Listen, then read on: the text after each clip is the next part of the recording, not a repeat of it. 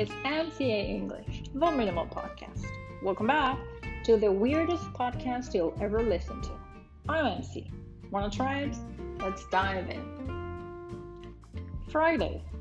It had been a satanic Friday.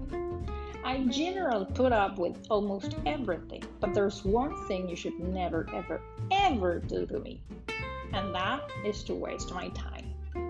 You already know that being a teacher means that you have to give classes for hours on end. But there's another part that nobody seems to care for, which is preparation time. And let me tell you, it takes a load of time. Let's cut to the chase and tell the story. I had taken an appointment with a doctor to do some minor procedure, and the secretary told me that he was okay to do it that Friday at 7 p.m. So I finished classes at 6 p.m. and started walking towards the doctor's office. For surprise, a lot of girls outside the building. It could only mean that they were waiting for the same fucking doctor I was waiting for, right?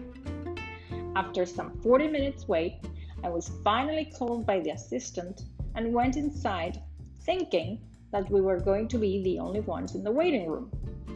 Wrong! There were 2 other patients. Are you fucking pulling my leg? You take an appointment at a certain time only to realize that nobody ever respects it. I think that this has been the case forever, but since the pandemic, I thought things were a bit more organized. Well, think again, loser. Finally, the doctor called my name, and I was as polite as I could be.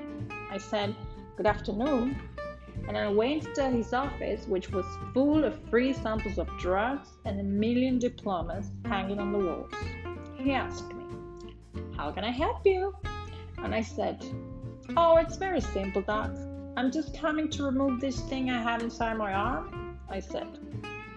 And he very calmly and unsurprisingly said, "Oh, but I don't do that." That was it. The last straw. Excuse me?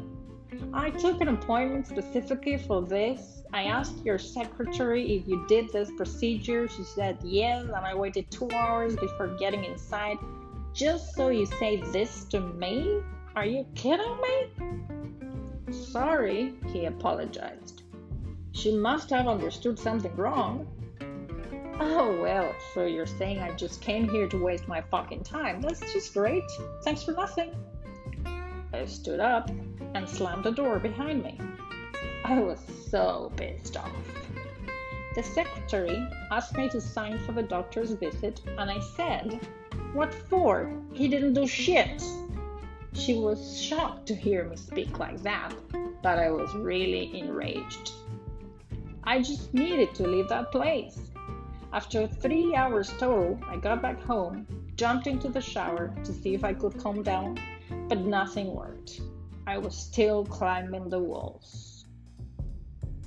In the next episode, we will explore some of the expressions you could hear. I will explain their meaning and give you examples for you to incorporate them and start taking your English to the next level.